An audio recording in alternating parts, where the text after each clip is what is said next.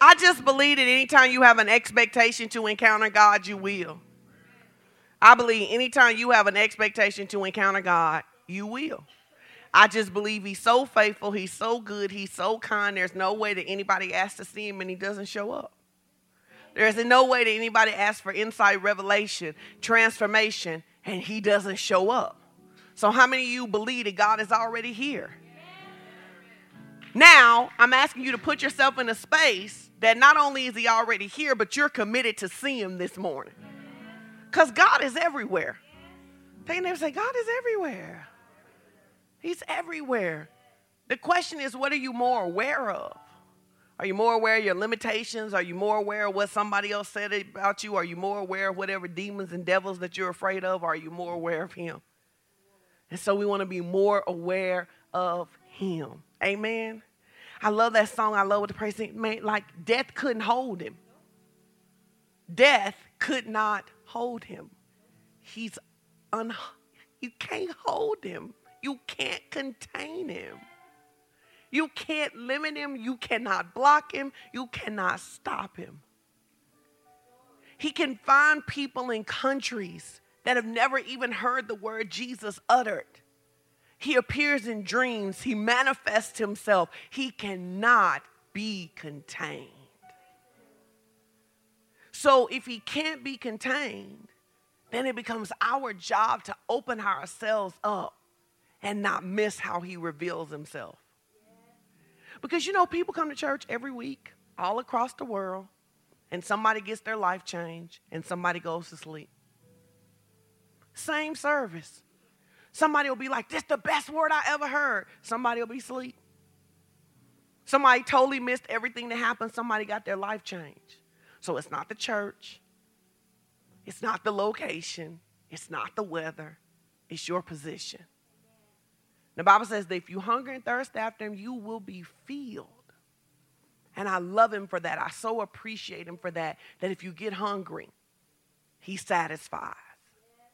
So we've been talking about stepping out of this realm of living in fear into this realm of love. How many of you been blessed by that teaching? If you haven't heard it, you need to go listen to it. Amen. We've been talking about, let's start with 1 John 4:16 through 18. And then we're going to get into this thing about how we transform our lives. Because it's not enough to know that you can transform your life. You need to know how, right? Nothing's more frustrating than knowing you should be living a better life and not knowing how. Right?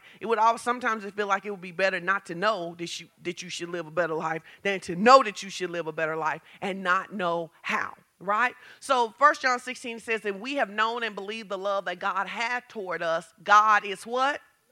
God is love, and he that dwelleth in love dwelleth in God, and God in him. So God is love. God does a lot of things, but God is love. That's really important to remember, because when God heals, why does God heal? Good job. He heals because he loves us. So this is important to understand. When we say when God heals, we don't mean that when God makes healing present, because healing's already present. We mean that God loves, so he made healing present. God loves, so he made provision present. It's already here. We're not trying to convince God to do anything. Tell your neighbor, say, you don't have to convince God to do anything. Tell somebody else that. Say, you do not have to convince God to do anything. So I got to tell this testimony as we start, because I think it's an important testimony to help you understand that you don't have to convince God to do anything, and God already knows what he's going to do. It's absolutely one of my favorite testimonies that I've heard in the last couple of weeks. So Kathleen, who goes to our church, wave your hand, Kathleen. Yes, that's Kathleen. And so Kathleen, if you follow her on social media, she's been doing this thing, this year challenge where she's like showing you how to do an outfit under $15, right? And so Kathleen wanted to be in this past fashion week as one of the designers, one of the stylists, right? So she fills out an application and they tell her no. Because you thought I was going to say they told her yes, but they told her no. But she goes to the fashion week and she shows up as Kathleen, and they think she's famous. And so they keep asking who she is. She just showed up as she was. When the show is over, the lady who's over it comes and is like, who are you? We want you in this show. She's like, interesting. I applied. You told me no. She said, well, you ain't told no now.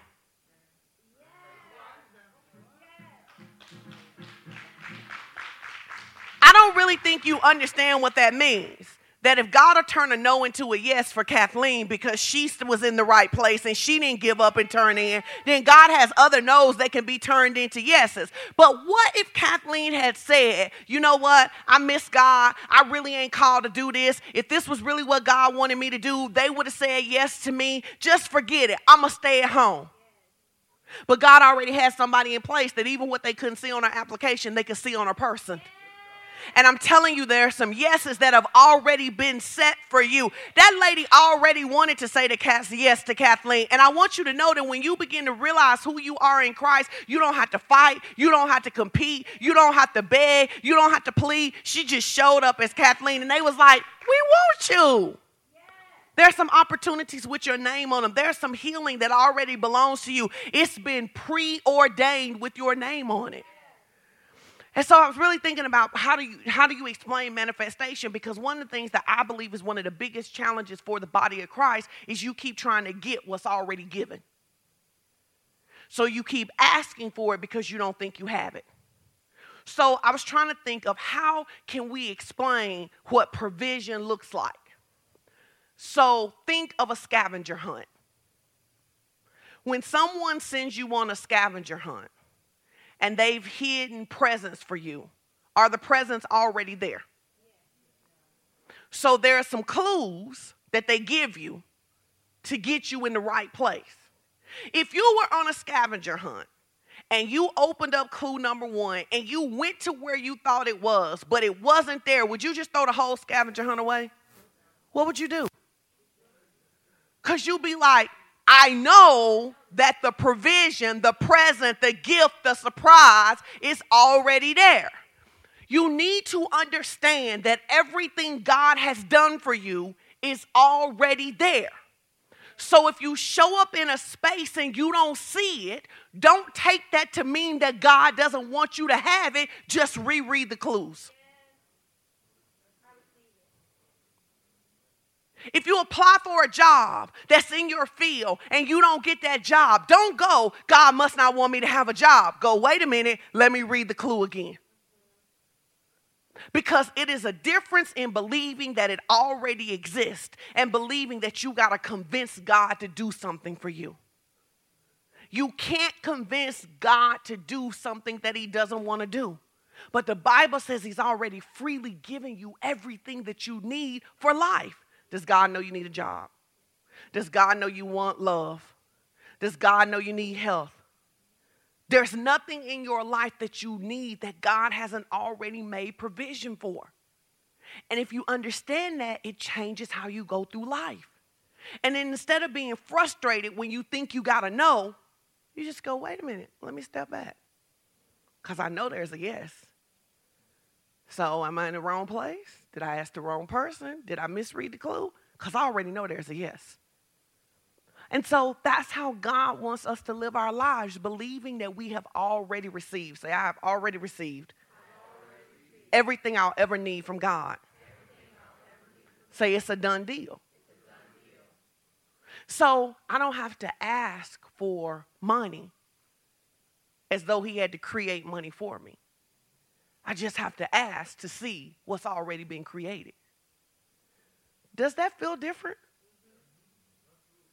That totally feels different, because if I don't think there's money, then now there's stress and anxiety and there is frustration, because I look at life and I'm like, there's not enough. But if I believe it's already there, it's been set aside for me. Even if you get the exact job that I wanted, that doesn't have anything to do with me, because there isn't any shortage. This is important because part of the fear mentality comes from believing there's not enough. Not enough good men, not enough money, not enough healing, not enough treatment for mental health, not enough.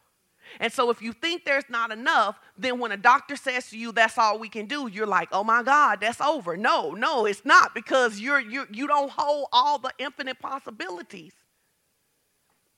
So if I see that he is the holder, the creator, and he's love. So God doesn't get any benefit out of making my life rough. Can you tell your neighbor that? Say, God doesn't get any benefit out of making your life rough. So all of that stuff that you went through, that you said God didn't. You know, God had to take me through that to teach me. No, that may have been the way you chose to learn, but that is not what God has to do. God is not a hard taskmaster. God is not a bad father. God is not out here saying, you know what, I want to make sure that you learn not to burn your hand, so I'm going to burn your hand.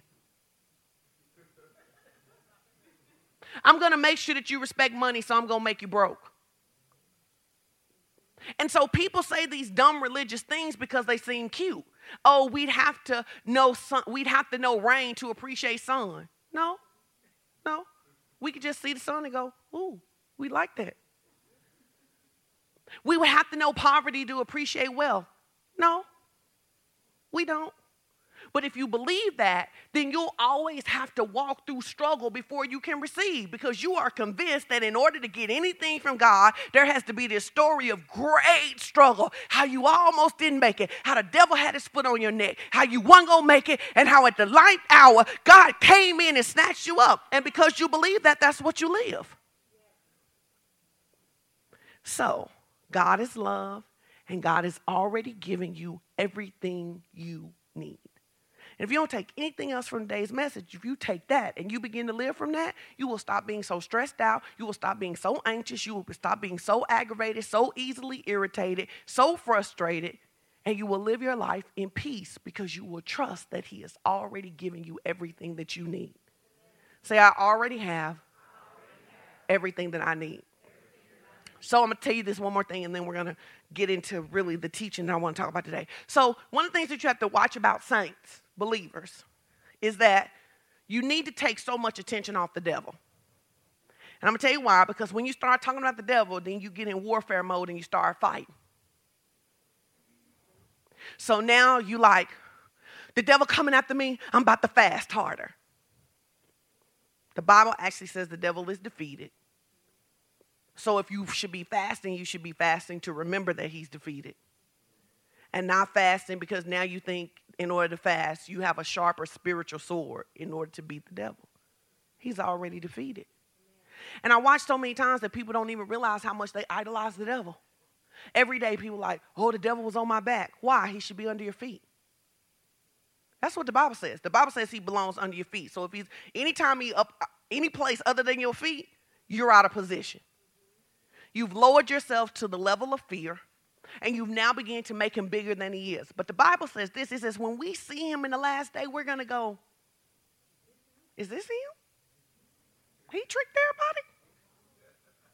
It's going to be like some of those dates that you've been on, you know, where you met somebody in the club, and then you took them to IHOP, and you like, oh, my bad, sorry. I'm going to go to the bathroom, never come back, right? He says, when you see him, you're going to be like, is this him?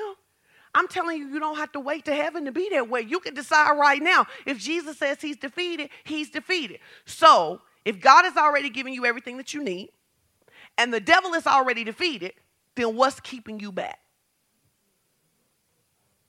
Very good. If I had a star, I'd give you a star. In case you missed it, she said yourself. It's your thinking, it's your belief, it's your emotion that's holding you. Now, people don't like that because then it's like, oh my God, but you don't know what happened to me. I was molested. I was raped. My father wasn't there. I was abandoned. I was all of those things. But none of those things are the reason that you are who you are today. I know. I can feel the resistance. It's cool. I do this work every day. I can do it. I can handle it, okay? Listen, you aren't the way you are because of what happened to you. You are the way you are because of what you did with what happened to you. There are people all over this world who have faced all kinds of traumatic things and they have decided to be something else. You are not what you are because of who your daddy was, who took advantage of you, who hurt you, who injured you, who you think broke you, because in truth, nobody can actually break the real you. Now, things can happen that can jack up your soul. But we've been teaching for a long time, you are not your soul. If any man be in Christ, he's new. He's a spirit man created in the image of God. So what's jacked up is your mind, will, emotions, and your intellect, which you have the power to change. But your spirit is perfect. Make yourself real uncomfortable today. Say, I am perfect. No, say it again. Look, some of y'all cringe. Y'all like, I'm not finna be saying that. I know, because if you say that, then you can't say, I'm just human. You know, everything happens to I'm just human. I'm just barely making it. Say it again. Now be bold and tell somebody.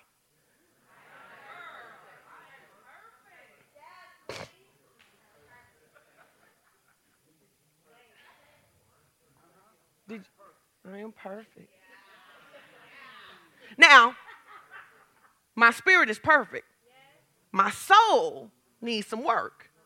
But if I can ever separate that I am a spiritual being in a body with a soul, then I stop judging how okay I am based on my soul in a moment. I look at who my spirit man is, and then I get my soul and my body to come on and agree with what's true about me.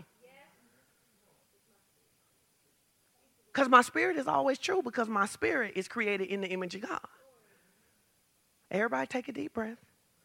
See, because in order for you to really be free, you're going to have to kick over some of your sacred religious cows. You know, all of that, I'm just a filthy rag, garbage, bull. The Bible says you are new and you are made righteous and you have the same righteousness as Jesus. So how could you have the same righteousness as Jesus and be a filthy rag? So is Jesus a filthy rag, or are you righteous?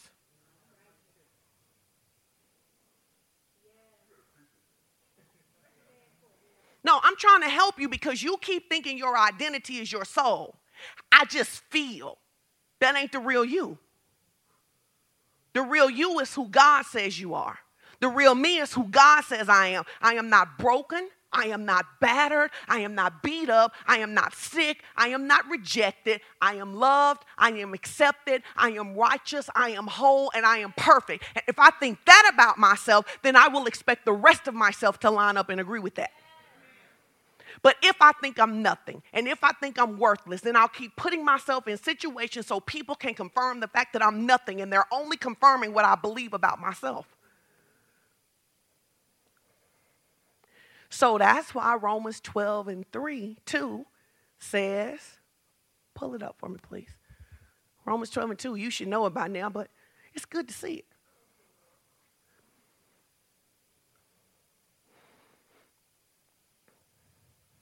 Y'all okay?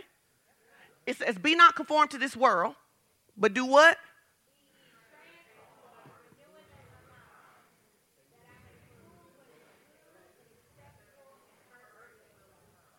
No, let's go back to the beginning of it. It says, and do what? Be not conformed. Be not conformed to this world. So this world has a way of thinking. This world tells you that you're nothing, that you're not good enough. This world tells you that you're shortish. This world tells you there can only be one winner. The world tells you it's lonely at the top. All this stuff that the world says. He says, hey, don't be conformed to that. But do what? Be transformed how? Be transformed because you get a new job. Is that what it says? Be transformed because you get a new boo. Be transformed because you cut your hair. How are you transformed? By renewing your mind. Well, how do you renew your mind? Now, see, here we go. And this is where church gets interesting. We love to quote scriptures without understanding how to do them. So the Bible just told you, don't be conformed to this world. It says, be transformed by the renewing of your mind. Most of us can read it. We can intellectually understand it, but how do you actually do it? Because if I don't know actually how to do it, it would be like this if I gave you a recipe and I said, hey, bake this cake. And I said, sift the flour. But if you don't know what a sifter is, you got a problem.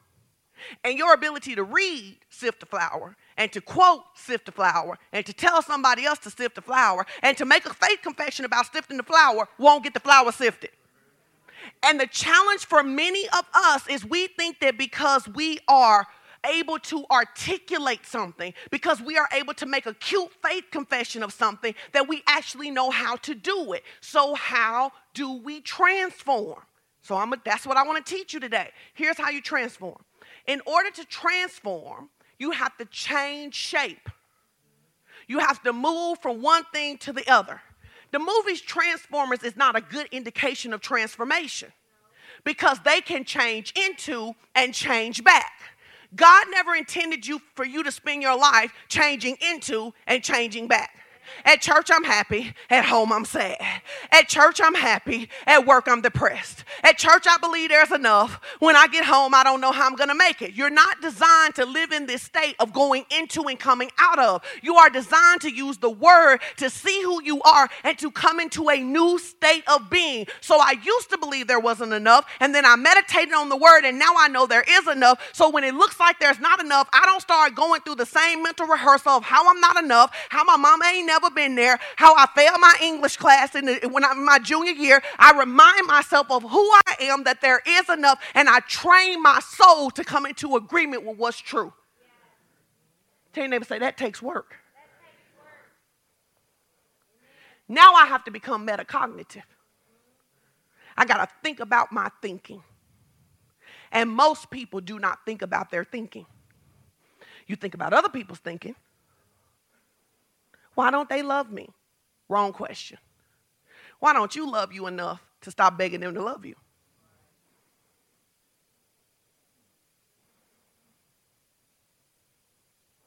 Why does this stuff always happen to me?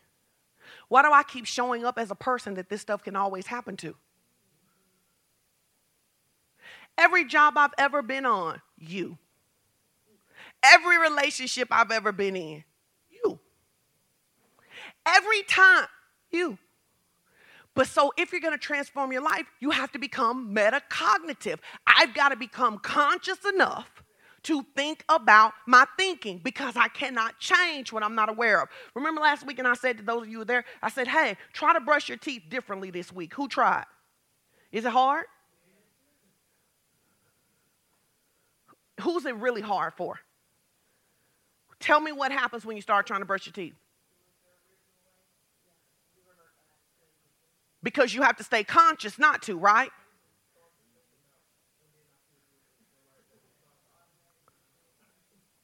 So how you brush your teeth is automatic. How you think about life, money, relationships, politics, the climate, everything is automatic until you interrupt it. You never would have thought to brush your teeth differently if someone hadn't challenged you to, or if you hadn't had something that happened that created enough pain that required you to change. The challenge is we've got this mindset that you got to be in pain before you change. Could you tell your neighbor, say, you do not have to be in pain before you change. You can change simply because you want God's best. You can be like, this is the way I think. That's not the way he thinks. Oh, I'm going to change. You don't have to always be in the valley, always be in the pit, always barely not go make it before you change. You can say, wait, God has this for me? Does this look like what God has for me? All right, let's go to work, change. Let's get conscious about what we think. What am I saying about myself? What am I saying about God? What am I saying about my future? What am I saying about today? Now I get it, because then somebody goes, well, God is in control. Great, let's work through that. Because that's an important theological point. People go, God is sovereign, God is in control. So when you told that lie, God was in control of that?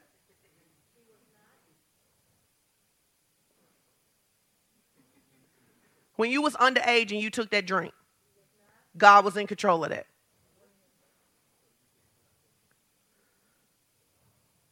God told you not to go to class.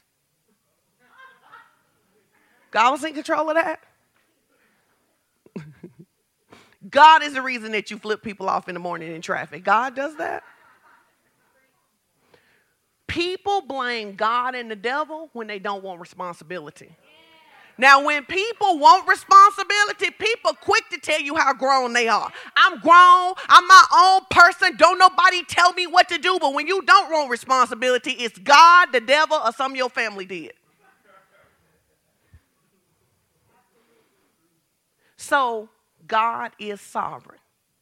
And in his sovereignty, he has given every person choice. God won't even make you get saved. It's a bad idea not to be saved, but he won't make you. So if God won't make you get saved, God won't make you accept healing. He won't make you get out of poverty. He won't make you and your spouse stop cussing each other out. Now, when you cussing, he'll be like, this is a bad idea. This ain't going to end well for you. But he won't make you. Have you ever in your life had God come and physically hold you down and stop you from doing something you wanted to do?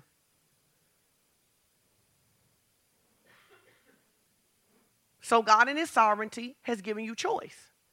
So if you want a better life, you got to choose better thoughts. All right, let's keep going. Y'all all right? So transformation is the thorough or dramatic change in form or appearance. Transformation is metamorphosis. We all know metamorphosis, caterpillar to butterfly. Once a caterpillar becomes a butterfly, it doesn't go back to being a caterpillar. Once it's converted forever.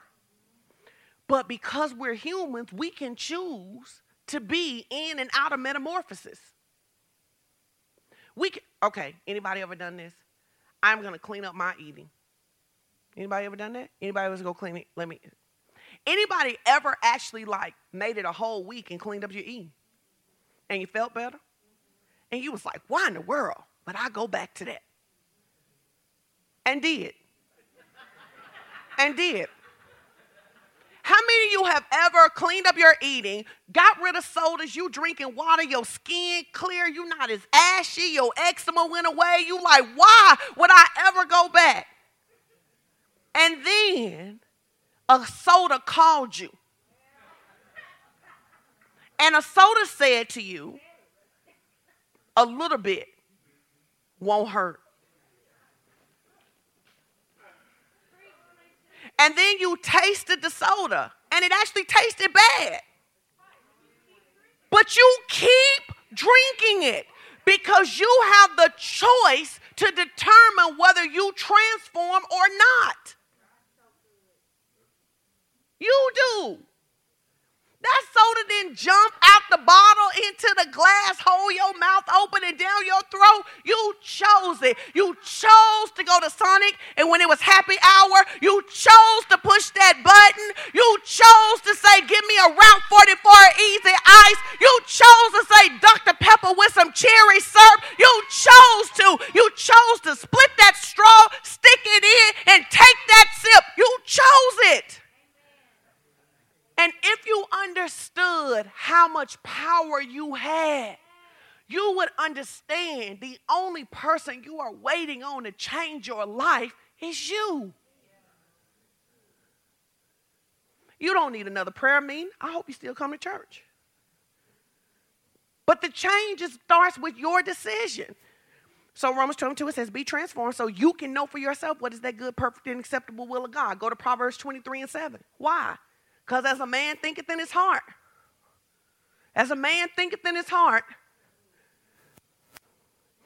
every new age personal development person on the planet uses this as a foundational scripture when they're teaching transformation. They say, the great book said, I heard a man say, they said, as a man thinketh in his heart, so is he. Now this is important. Why? Because you need to know these two things. I am an expression of my most dominant thoughts. I am an expression of my most dominant thoughts. You can look at me and tell what I think about some things. You can tell I like short hair. You can tell I like it to be blonde. You can tell I think you should be dressed down in church. You can tell I'm not giving up carbs. You can look at me and tell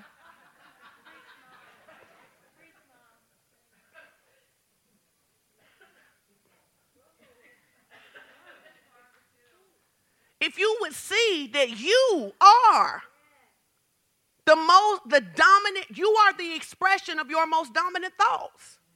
You are. Every one of you, I can have you stand up and I can tell you what you believe. You can tell me that that's not what you believe, but your body tell me that's what you believe. You believe in running, you run. You believe in drinking water, you drink water. You believe in being a vegan, that's how you eat. You don't, you won't. It doesn't matter what a doctor says. It doesn't matter how much expert advice you get. None of that matters. You are the expression of your most dominant thoughts. Here's the second part of it. Your reality, your personal reality, what you see every day is an expression, a reflection of your most dominant thoughts. You live where you live because that's what you believe. You do what you do because that's what you believe.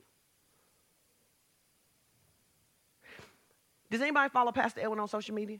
Yeah. What can you guarantee he gonna be at least once a day?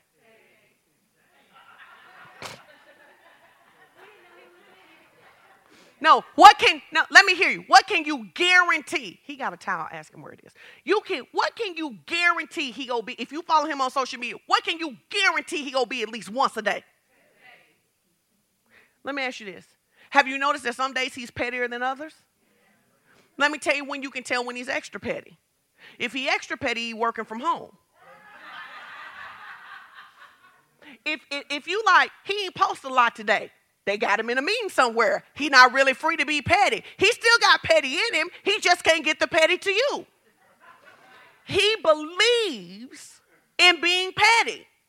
It is manifested by his social media. What does your social media tell us about you?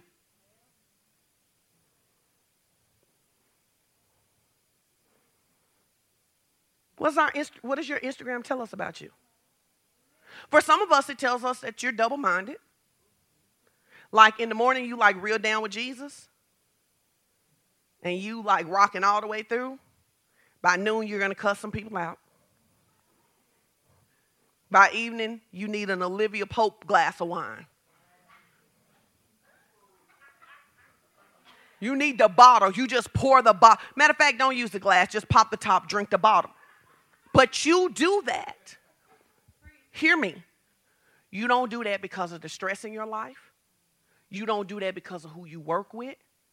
You do that because of what you believe about you.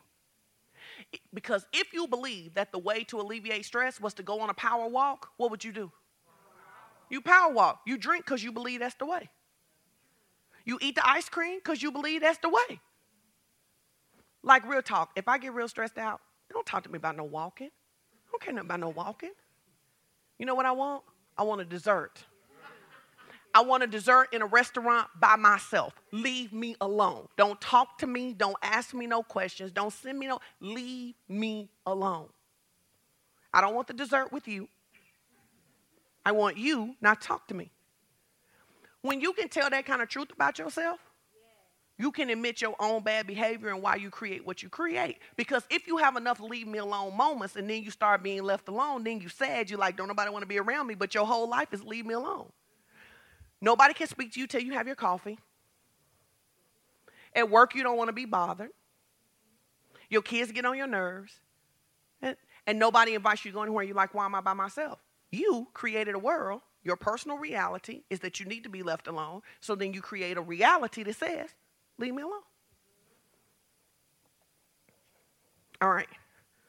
Listen, so let's talk about this because I'm talking about what you create. So let's just use Pastor Edwin because it's funny, right? And it's always easier to look at something funny than it is to look at something serious. So he actually really does believe in being petty. Like so much so that he actually could do a whole comedy show with the level of his pettiness. Y'all don't even know. Like the petty that you hear, it's modified petty. Most of the real petty, I'm like, you can't say that. Don't say that. Right? So he is an expression of his most dominant thought. One of his biggest dominant thoughts is that he can still love Jesus and be petty and funny. That's what he believes. You see that mirror. Here's the thing. His Facebook then becomes a reality of his most dominant thoughts. Because not only is his page petty, it then begins to connect him with other petty people.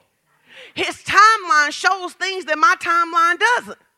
I'm like, how do you know these people? Where do you come up with these memes, these videos, this whatever? Because this petty begats petty. So does your poverty. So does your depression. Because when people are depressed, they don't want to hang with happy people. They want some other sad people.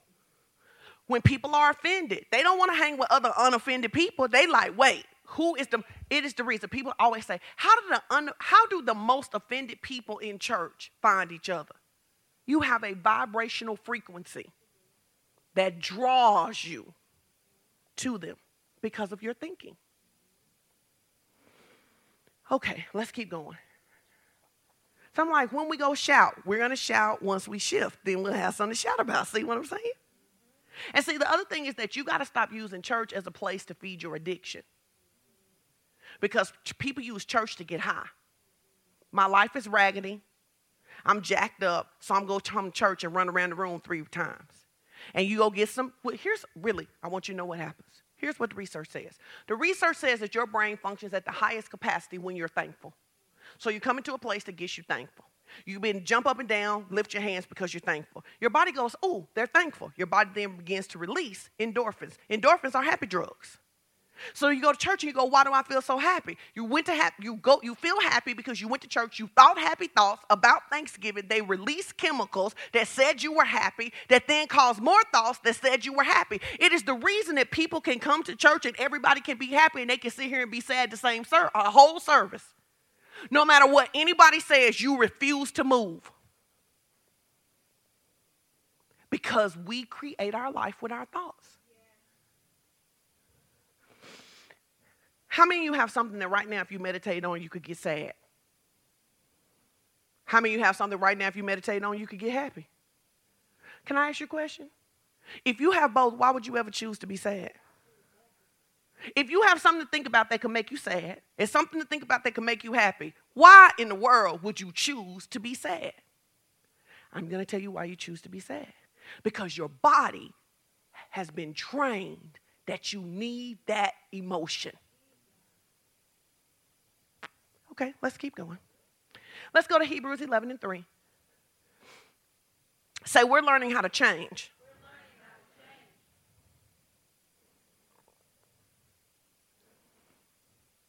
I don't want people to go to church and spend their whole life knowing there should be something better and nothing changes about you. I don't want you to just memorize scripture and run around the room and sow another seed. I want you to be like, you know what? I have the tools to actually change my life. So yes, I'm going to shout. Yes, I'm going to sow. And then I'm going to do the work this week. When I find myself getting sad, I'm going to say, hey, self, what are you thinking about that's making you sad? Oh, I don't want to think about that because I have other stuff that makes me happy. You go, well, if I don't think about it, how would I solve it? When have you being sad ever solved a problem for you? In fact, when you sad, let me tell you what you're going to do. Make worse decisions. Because sad begins the whole narrative. Anger begins the whole narrative. You go, how does somebody walk into a place and shoot up something? What happened in their mind? What they replayed over and over and over again? And then you'll hear people after they do something like that, they'll say, and I came back to myself. They really mean that. They mean I put myself in a cycle that did not allow any realistic thoughts to happen. So I went out and I did something crazy and then I came back to myself. It happens to little kids all the time until they get a spanking. And then the heat brings them back, right? They like, whoa, I don't want to live like this. I want to be a better person. But what you don't want to live your life is needing something external to bring you back. You want to train yourself to be able to bring yourself back. You don't want to get fired to bring yourself back. Oh, my God, I shouldn't have been cussing everybody out. No, you want to be, before you started cussing, you want to be able to say, this is a bad idea. It says, through faith, we understand that the worlds were framed by the word of God. So the things which are seen are made of things which do not appear. Genesis 1, we're not going to go there. We've taught this many times. Genesis 1:26-28. It tells us that we're created in the image of God. So here's what happens. You are created in the image of God. It tells us how God creates worlds.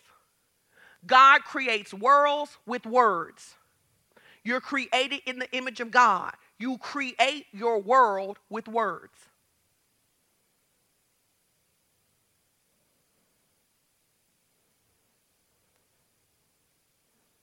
Say that.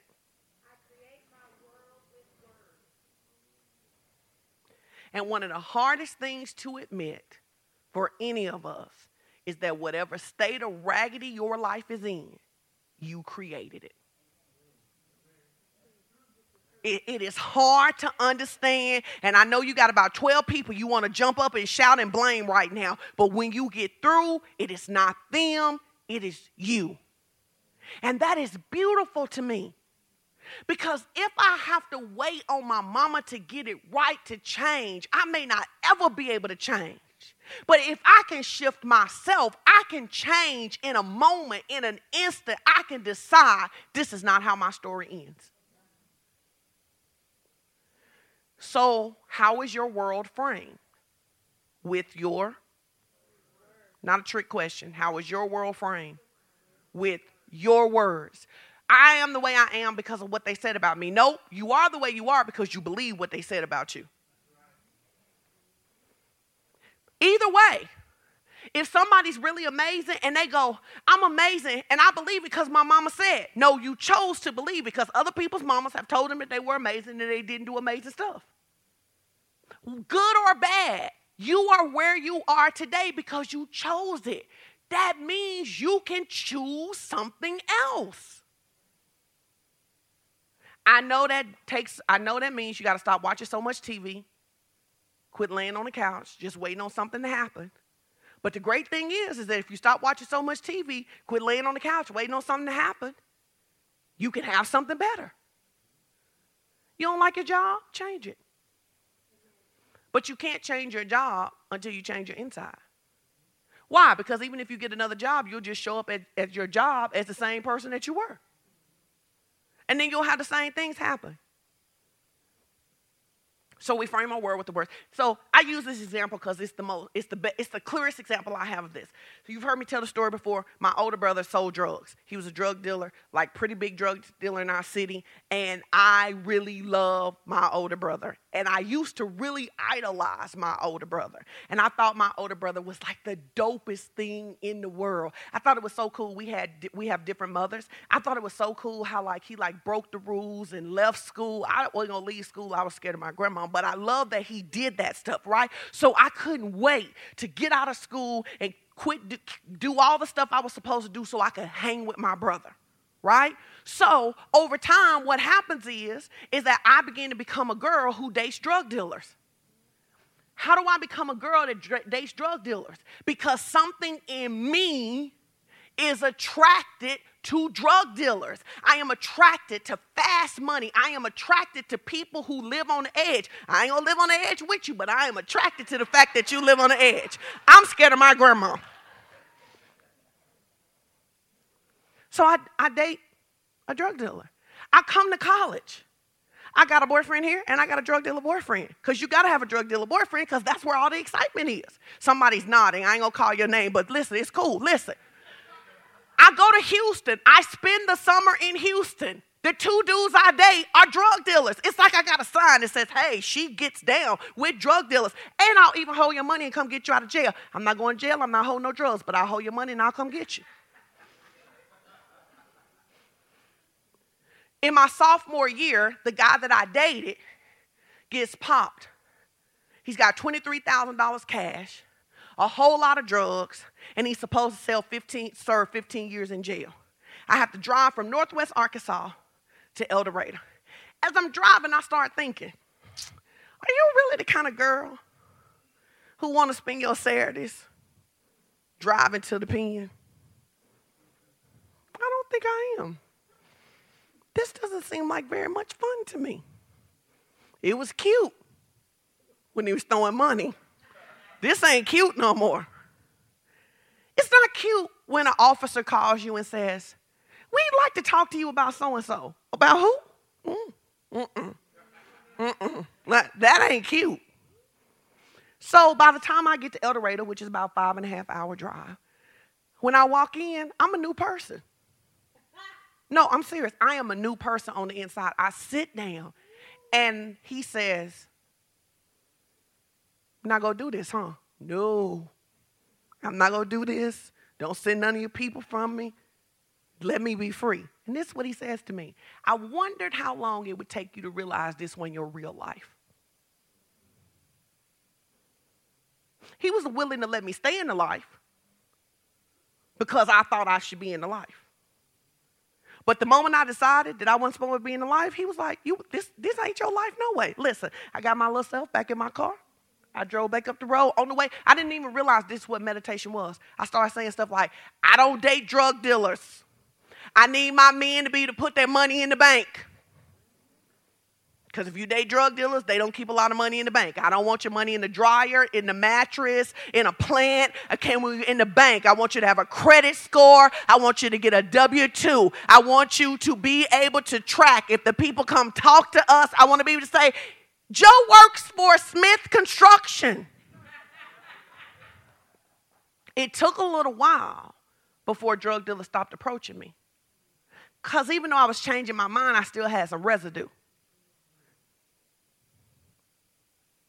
I saw that guy like 5 years later. I went home. He was like, hey, little mama. No, little mama, Sean. No, Don't you want to ride in the car with me? No. You probably got drugs in there.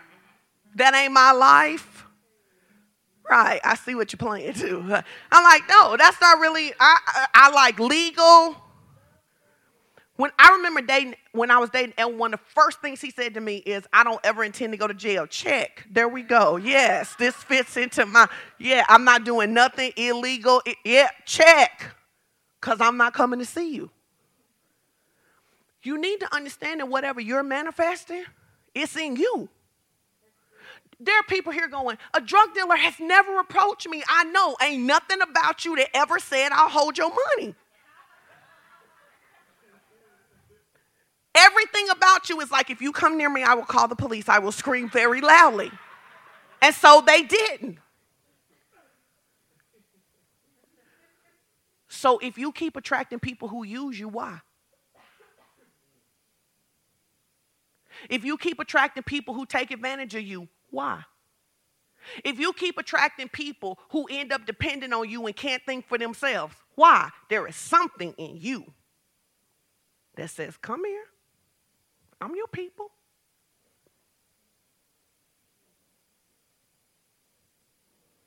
All right, keep going. All right. Abba created us to build from the inside out. We're created to build from the inside out. If you keep thinking that you build from the outside in, you never take real responsibility for your life. I was listening to this thing the other day, and this guy was talking about how he lost all of his money, and everybody was so sad because he lost all of his money. And he was like, man, I'll make it back in 2 weeks. I am the money. And he made it back in a week because he believed that it was him that created the money, not the money that defined him. So if you believe money defines you, that's why your bank account controls your mood. But if you believe that you made the money, then the amount of money couldn't control you, because when it wasn't enough, you just make more. I don't mean you grind and be harder. First, you see yourself with more, and then you would attract what it is that you are. So Abba created us to build from the inside out. We are designed to think a thought, create a visual based on that thought, feel that thought, and then act based on that thought until we manifest. Everybody understands how to do this in the negative. You just got to learn how to do it in the positive. You think a thought, right? That thought creates a visual. Anybody ever had a fight that they prepared for? Let's see. This when you start getting to know what kind of people you got in your church, right? Anybody ever had a fight that you prepared for? I don't mean you said, today I'm going to fight. You said, if I ever get in a fight, I'm going to do X. People raise their hand, me. Some of these people like, we don't fight. What's wrong with y'all? But the other people know exactly what I'm talking about. You visualize what you would do and say before you got there. You then did and said. You felt it. Anybody ever got worked up because you thought about what you was going to tell somebody? No, I'm talking about your body starts to respond because you like, when I get to work today, I'm going to tell that heifer, and then your whole body, you done jumped up, heart racing. Ain't nobody there but you. Ain't nobody there but you. That's how powerful your thoughts are. Right, you like, because as soon as she say this, I'm just waiting on her to say this, because as soon as she say this, you're rehearsing and your body is engaging. That is what visualization really is. The challenge for many of you is when it comes to God, you ain't got no emotional response.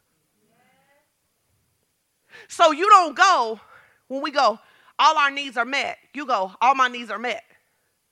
But nothing on the inside went, ooh, all my needs are met.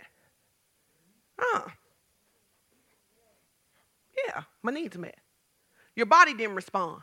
And that's why affirmations in and of themselves don't produce anything for you. Nobody gets saved just because they confess Jesus Lord. That's not what the scripture says. Go to Romans 10, 9 and 10. Because you need to say that anything that's taught in the positive also works in the negative. And anything that's taught in the negative also works in the positive.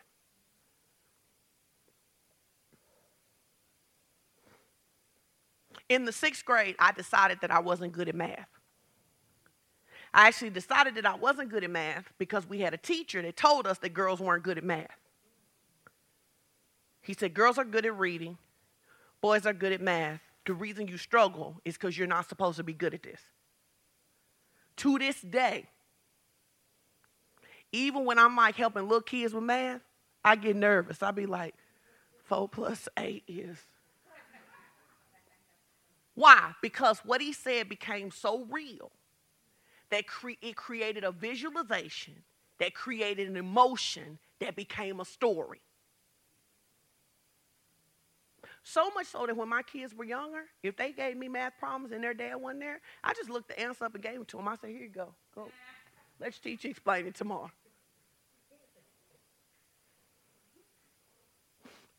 Listen, take the picture, write it down. Let's eat some ice cream. Why? Because I'm stressed now, so I need some ice cream. All of that is based on a story. All of that is based on a story. Here's the greatest story that women tell. Like, women will be like, after labor, I don't remember anything. It was all worth it. If that's your truth, it's only because of the story that you told. Because whatever contractions you had before, you still had them. So what sticks with you is whatever you left in your memory as being most real. It's how you date people the second time. No, real talk. You date people the second time because you got selective memory. Like when you see them the second time, you like forget about all the reason that you broke up the first time. And you be like, oh, but you know, he cute. Oh, and I still feel tingly. What about all them times you was crying? Your friends, they start trying to tell you that you don't want to hear nothing about that. All you want to talk about is when I see him and X. And then your story that you tell yourself, you visualize, you wrote your name in them little hearts. You know, you put your name, Edwin and Sean. You hearted it up. You put we together forever. Emotions. And if those emotions get big enough, it doesn't matter what he does, you'll stay. Because the story you created was that this is love. This is us. This is wonderful. This is amazing. So it says, if you do what? Read this.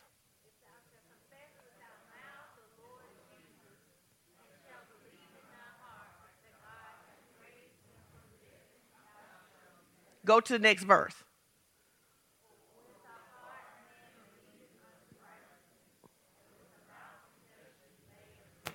Go back to verse 9. We're almost done.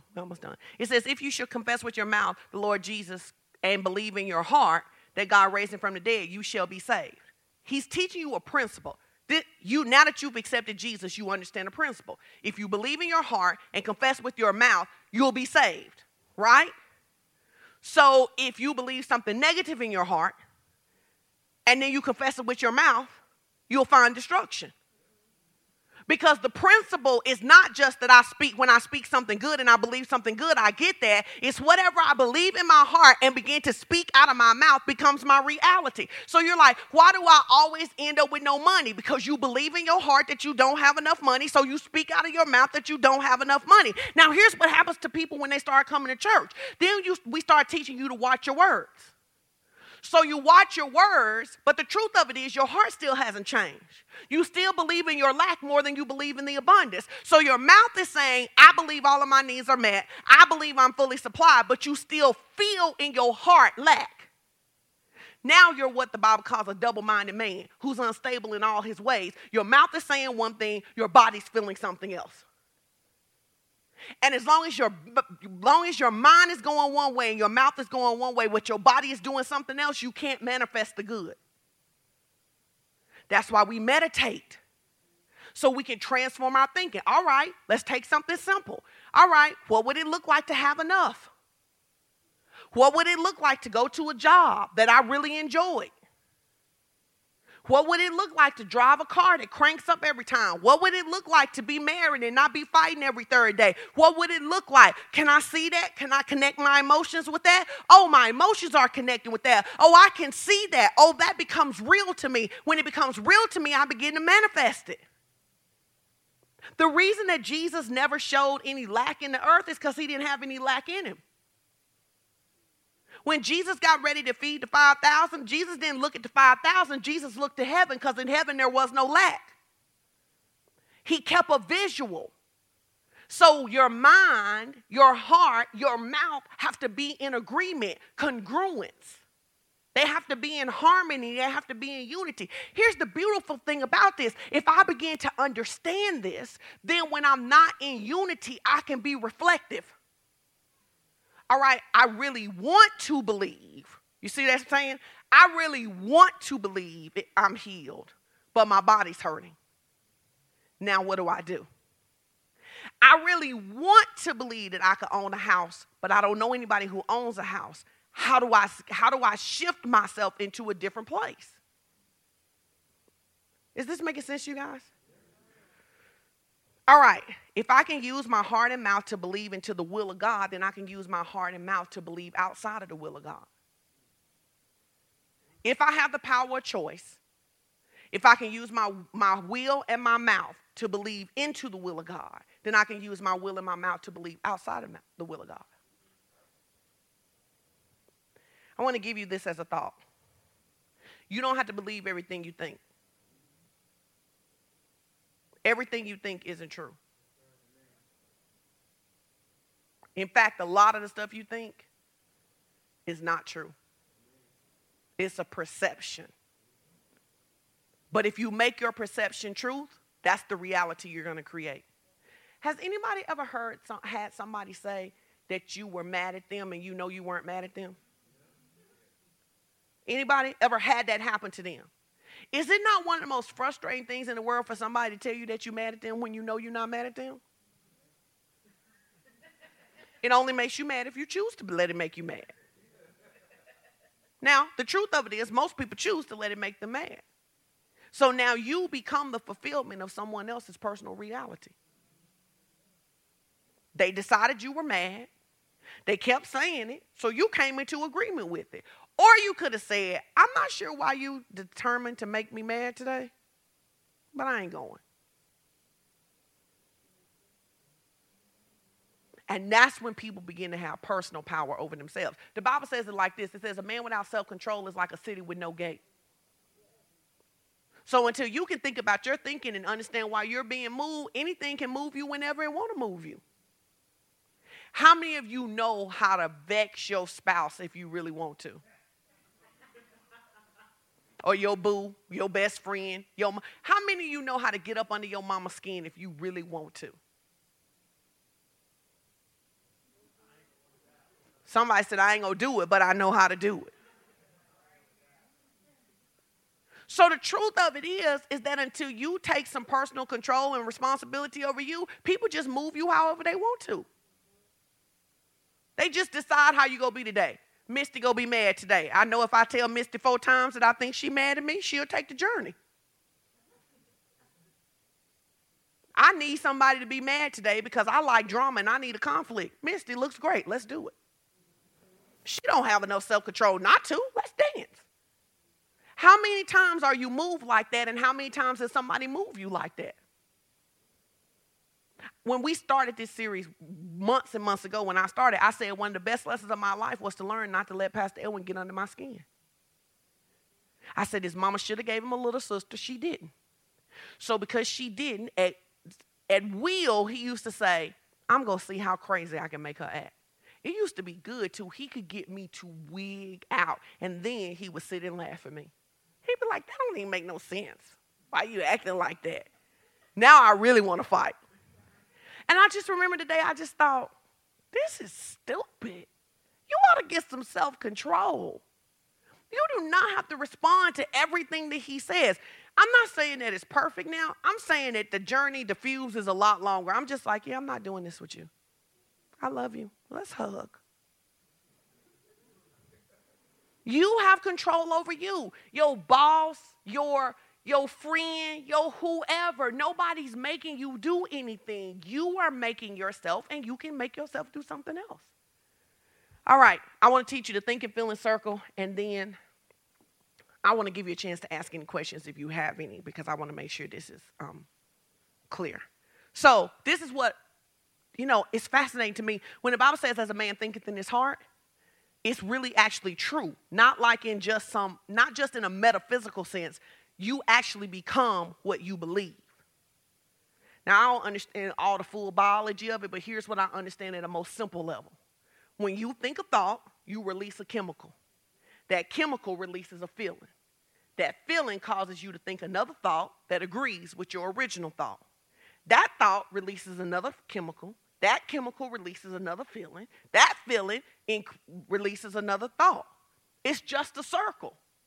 So anybody who gets sad, here's what happened. You thought a sad thought. You grabbed hold of it. Oh, my God, it's so messed up how they did me like that. It released a feeling, a chemical. Your body said, hey, the mind sad, body follow.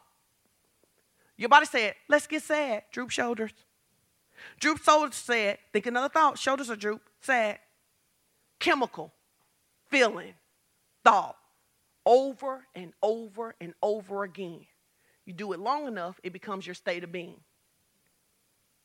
You ever saw anybody and you said, why you sad? And they like, well, this thing happened a week ago. A week ago? It happened a week ago. Somebody didn't speak to you a week ago, and you sad today. Y'all broke up last year. Y'all didn't date but 3 months, but a year later, you sad because you broke up. You can come get it. Do you see what I'm saying? So thinking, chemical, feeling, thinking. If you can intellectually begin to say, I'm angry, that means I took an angry thought. That angry thought released the chemical that says, let's get crunk. It released the feeling, we go fight somebody. We go cuss somebody out. You begin to think about cussing somebody out. You release another chemical. Can you see that? So how much power do you have over how you feel?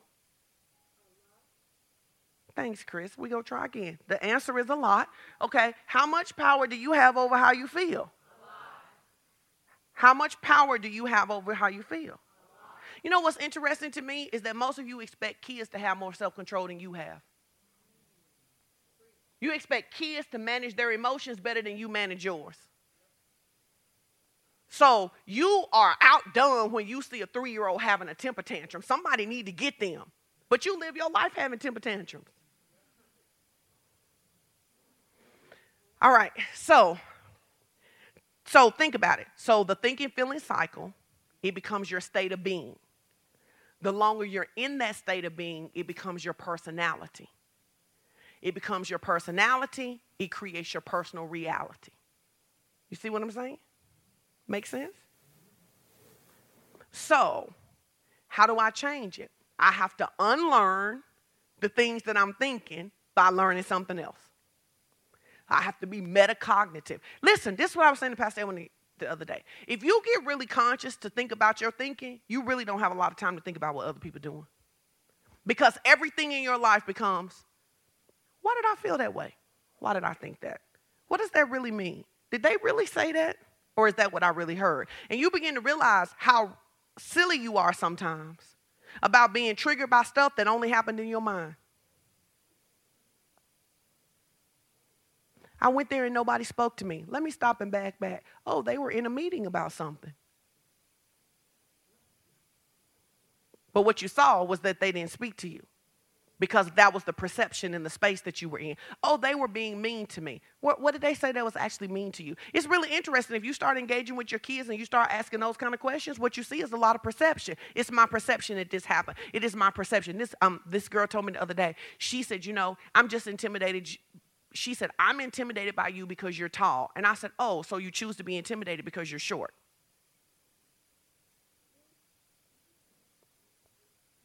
She says, I'm intimidated because you're tall. No, you choose to be intimidated because you're short.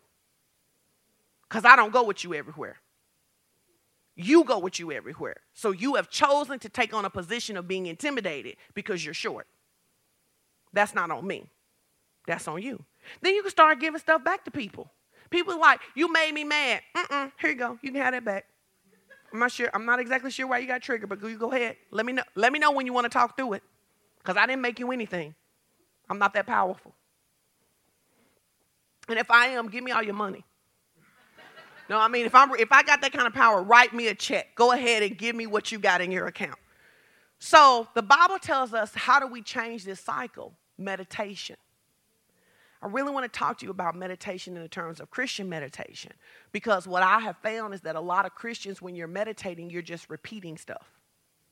So, for example, you go, I am healed, I am healed, I am healed, I am healed, I am healed, I am healed. That's not meditation. Meditation has to become, I am healed. What does healed look like for me? How would my body feel if it was healed? Oh, it would feel really good to be able to move my knee like that.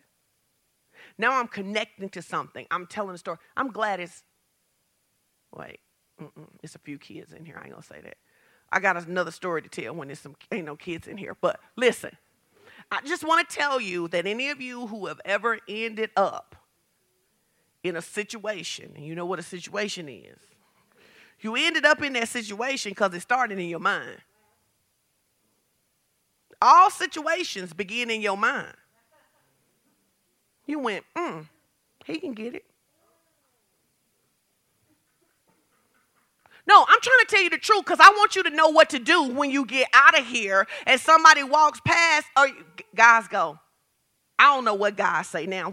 They probably say the same thing, but they just, the more polite guys don't say it, but they think, I hit that. She can get it. I hit that. And then people go, I don't know how we ended up in bed today. Yes, you do. Yes, you do. You do know. You meditated. Some of you picked your odds. You said, she cute. She probably won't give me none. Oh, she'll try it. Yeah, let me talk to her. Real talk. So you picking jobs and cars and schools and life and everything based on what you believe and think, and you take yourself on a journey in your mind. And then once you take yourself on a journey in the mind, your life follows.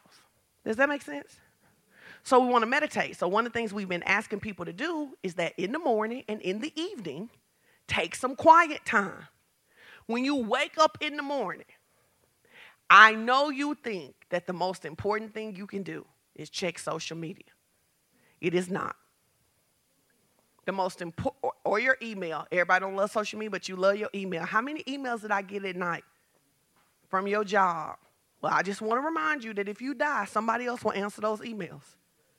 So, in the morning, before you wake up, before you get up out of bed, not before you wake up, but before you get out of bed, try to keep your eyes closed. Train yourself. Try to keep your eyes closed, because typically once your eyes open, it's over. Keep your eyes closed. Make a list of what you're thankful for today. What am I thankful for today? Then begin to think about what kind of day you're going to have. Man, I'm going to have a really great day with my husband. I'm going to laugh at all his jokes, even if they're not funny. I'm going to engage with my kids. I'm not going to yell at anybody. Even if they don't clean the kitchen right, I'm going to see myself saying to them calmly, guys, can you go ahead and just take care of the counter for me?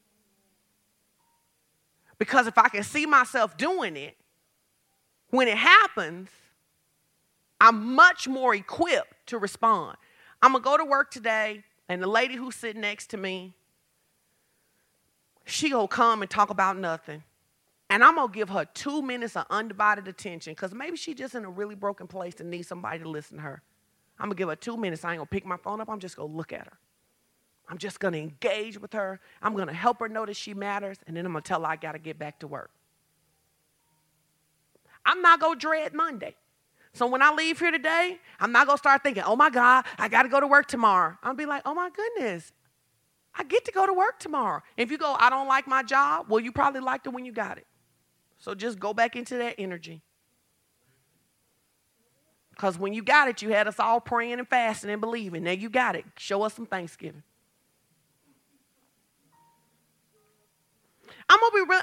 You know what? I don't really like this job anymore. I feel like I'm wrapping up my season. So, okay, I'm going to go to work and be really intentional about learning everything I need to learn that will help me transition to the next job. I am going to sow a seed of making this company, leaving this company, trying to leave it better than I found it so I can set my future up. You know what? I noticed that whenever I go to lunch with so-and-so, whenever I come back, I'm always in a bad mood. Note to self, no lunch with them this week. They complain a lot. When I'm with them, I complain a lot. I don't want to complain that much. And then at the end of the day, about 10 minutes before you're sleepy, turn your phone off, get quiet, reflect on the day. Man, today was a good day. I did this well. Wait, why did I yell at my kid when that happened? What was really going on?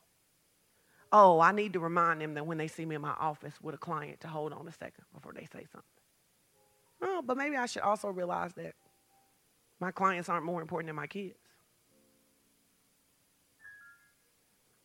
So I'm really thankful for today. What am I going to do better tomorrow? How did I grow? How did I learn? Now I'm going to go to sleep.